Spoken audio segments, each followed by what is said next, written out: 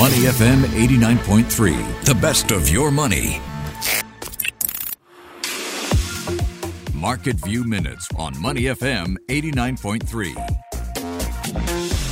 The markets may appear gloomy today, but that doesn't mean that everything is down, which is why today I bring you a special edition of Up or Down. We're famous for that on this show. The Solitaire Edition. So get ready to play with me at home. I have 3 entries for you. First up is BMW. The German car maker expects sales of its fully electric vehicles to jump by more than 70%. It says demand is very strong and it expects to sell 400,000 EVs next year. BMW shares are down nearly 20% since the beginning of the year. Perhaps this latest news will give the automaker a boost. So I am going with an up for BMW. Next on my list is Amazon.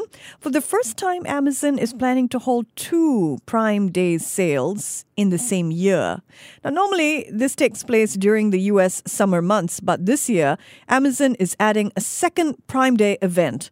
On October 11th and 12th, it says it will have a Prime Early Access sale, which the company says will feature hundreds of thousands of holiday deals. This new sales event could help jumpstart early holiday shopping as Amazon faces slowing e-commerce sales and a host of economic challenges. I think this is a good move, at least for shoppers. I think it could be an up for Amazon as well. All right, our last entry in today's game of Up or Down, the Solitaire Edition, is not stock, it's cash. Faced with bearish markets, asset managers are keeping an increased percentage of their portfolios in cash, or more specifically, US dollar money market mutual funds. These funds pay upwards of 2%, sometimes as much as 3 to 4% or more. With interest rates rising and many investors appearing more risk-averse, money market funds are becoming more attractive. Investors have stashed some 4.6 trillion US dollars in money market funds, so that is an up for me.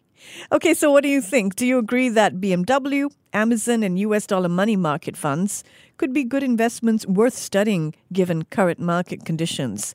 Share your views with me on Twitter. You can find me there at @MichelleMartin_. Market View Minutes on Money FM 89.3.